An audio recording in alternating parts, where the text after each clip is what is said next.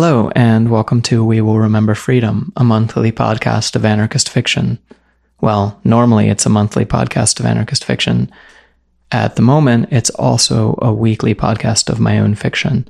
I'm your host, Margaret Killjoy. For the next couple weeks, at least, I'm going to be sticking some of my own stories in between the other stories that I've already acquired for the podcast, and I'll be reading them myself. This week's story isn't actually very political. It's more of a ghost story. I hope you enjoy it.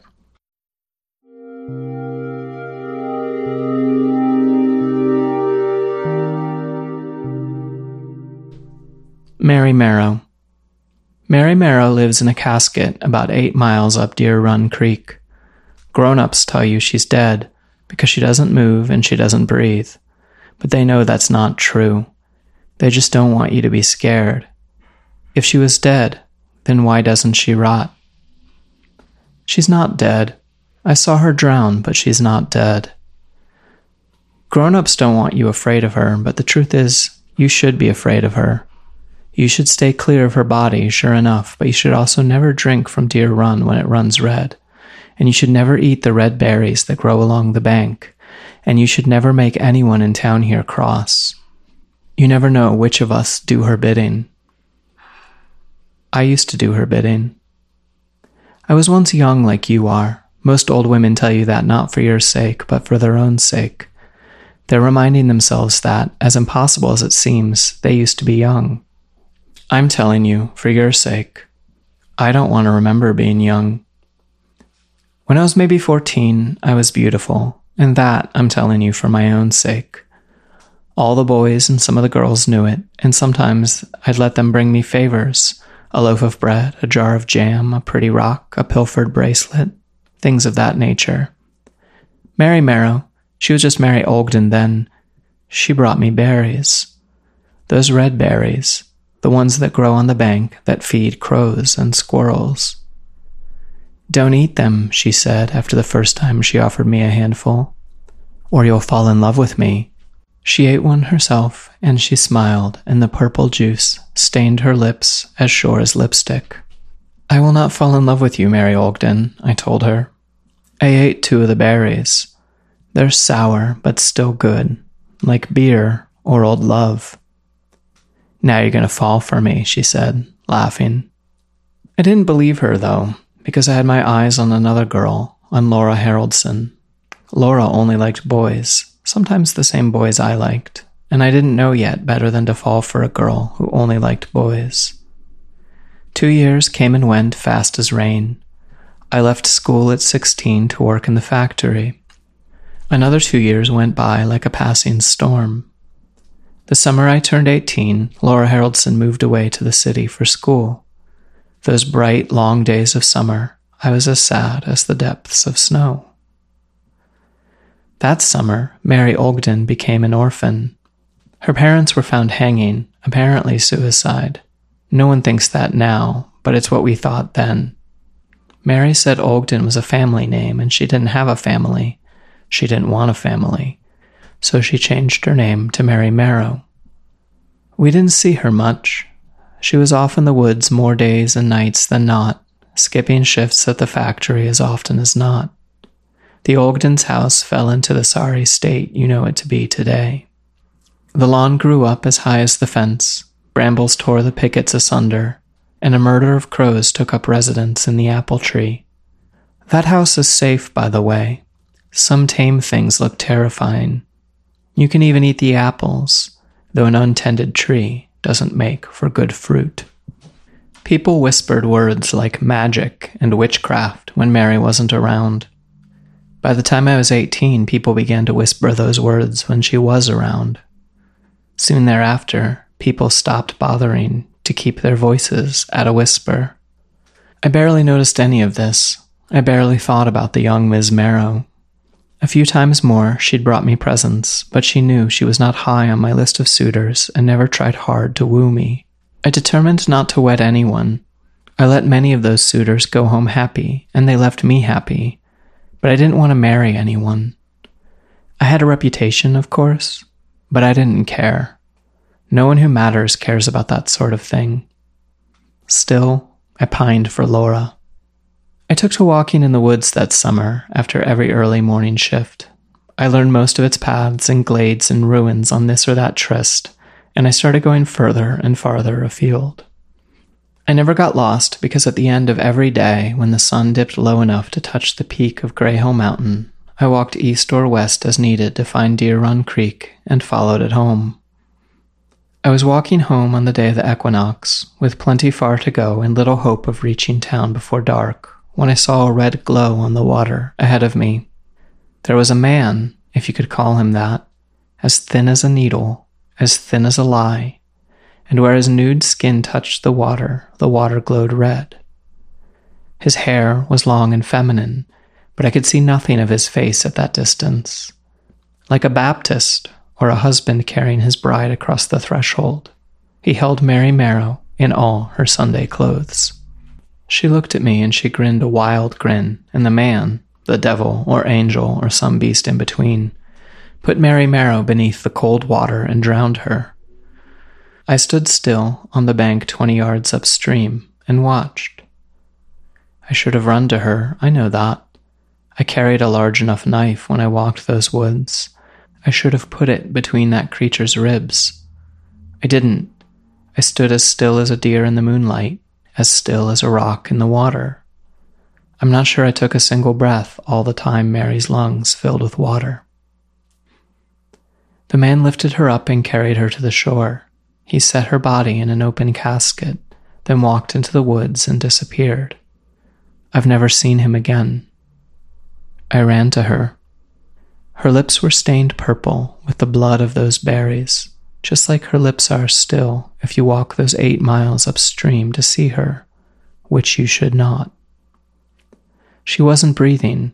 Her eyes were open and hazel and shining bright enough to retain their color even as the color fled the rest of everything with the coming of night. I laid down at the foot of her casket, right down on my back on the rocks. I couldn't tell you why I did it. I wasn't in my right head. As the last of the light left the world, I fell asleep. I woke up with the moon above me. I couldn't move. I couldn't speak. Mary Marrow climbed out of her casket and stood over me, watching me. She smiled, a soft smile, a beautiful smile. I never noticed how beautiful she was. "You have come to love me," she said. It wasn't a question. As she watched me unwavering, I slowly, fearfully fell back to sleep. In the morning, she was once more lying in that pine box. I had not dreamt her drowning, but I had certainly dreamt her rising to speak. I was also certain, however, that I loved her. Not one day in the 50 years that have passed from then to now have I lingered on thoughts of Laura Haraldson. The candle I'd held for her was blown out by a vile wind, a witch wind. I went home, changed for work, and didn't go back upstream for some time after that. I didn't tell anyone what I'd seen either, and no one reported Mary missing because no one missed her. More shifts for the rest of us. I kept up my habits, though I took my suitors downstream instead of up. Then, with the last echoes of summer fading out, so did my fancy for casual affairs. After my shifts in the factory, I took to staying inside with books. On Samhain, I worked a double and only got out after the land was lit by a waning crescent of a moon. I was restless. I didn't even change out of my work clothes. I just walked up Deer Run a few hours to see my love. She wasn't alone. 3 others lay on rocks, each asleep on their backs. One was a drifter I'd seen in town. Another was a child, a stranger. The third was Laura Haraldson. To this day, I don't know if Mary had ensorcelled her so that I could see her again, to take vengeance on me for having once loved another, or by happenstance. I found space between the tramp and the woman who had once been my heart's desire, and I slept. Once more, I woke to starlight and paralysis, and to Mary Marrow standing over me, watching me. "There are 16 men on the old road tomorrow," she said. "They will come alone or in groups of 2 and 3. I want 7 of them here and alive. 8 of them dead, and 1 to believe he has escaped our wrath. I fell back asleep. I woke with the sun on my face. I was late for work, but I didn't care. I didn't go to work.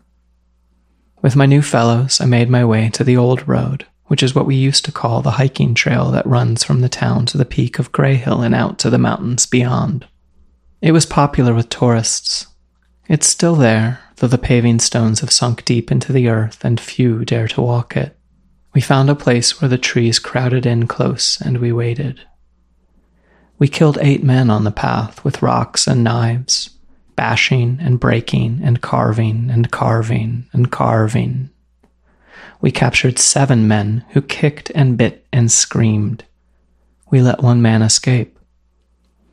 The 7 we led back to Mary. We tied them to trees, each so he faced the creek, each so that he could watch. We drowned the men, one after the other. Myself and Laura held each one under water while they thrashed like fish. We never cut them, but the river glowed red around our skin as their sorrows and their joys and their dreams and their memories died. Some of that red drifted downstream. The next day, the berries along the bank were ripe and red and beautiful. We ate them joyous. I'd never been so content and calm, surrounded by my new family, sitting at the feet of our love, Mary. I did the witch's dark work for a decade. Followers came and went. Laura was with us a year only before she returned to her studies, released from service. Others, like the drifter and the child, eventually died at the hands of those we destroyed. Myself, I drowned men, and I cut men, and I ate the flesh of men.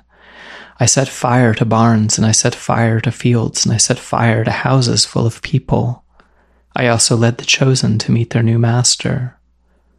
I'd never known love like the love of Mary Marrow. Every meal I ate was richer. Every dream I had more beautiful. Every woman and man I knew more passionate while I served her. A decade was a long time to me back then, and I wanted more from life. I prayed to Mary, like I'd never prayed to Christ, to release me. She did. For another 10 years, I wandered these hills, living off of ramps and rabbits. I was afraid of being found for my crimes, and more than that, I was afraid of seeing the woman I had loved with her purple lips, her hazel eyes, unbreathing. I was afraid of the power she held over me. I was afraid of that thing that may or may not have been love. So I just wandered. A decade was still a long time to me back then, and I came home. The factory is always hiring. The factory doesn't care to know where you've been and what you've done. I don't do her work, not anymore. Now I tell children like you to stay away, to not be curious, to live simple lives, to work at the factory, to let magic be feared. You must not stain your lips by eating berries, and you must never drink the water when it runs red. I tell children like you to absolutely, whatever you do, not go 8 miles upstream and visit Mary Marrow where she rests on the east bank of the river, to not sleep at the foot of her casket and let her into your dreams and into your hearts. Never join her loving family. You must never do that.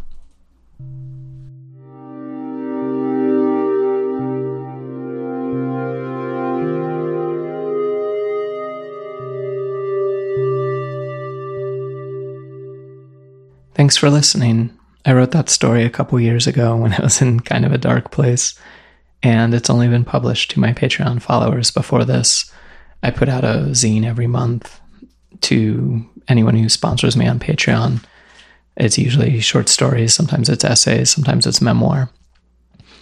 This story, like a lot of my stories, kind of came to me through sleep paralysis, and I've had a lot of really interesting encounters while technically awake and paralyzed and hallucinating, because that is a strange curse that me and so many people in this world bear, is sleep paralysis.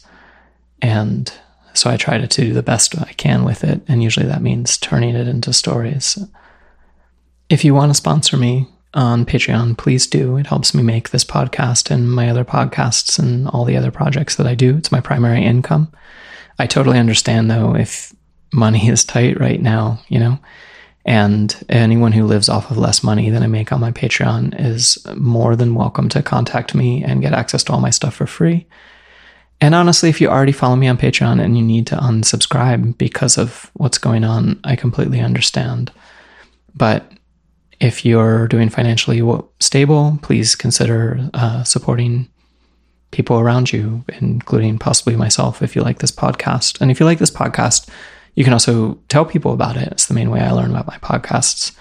Share it on social media, tell your friends, subscribe, all that stuff. And I will talk to you next week. Thanks for listening.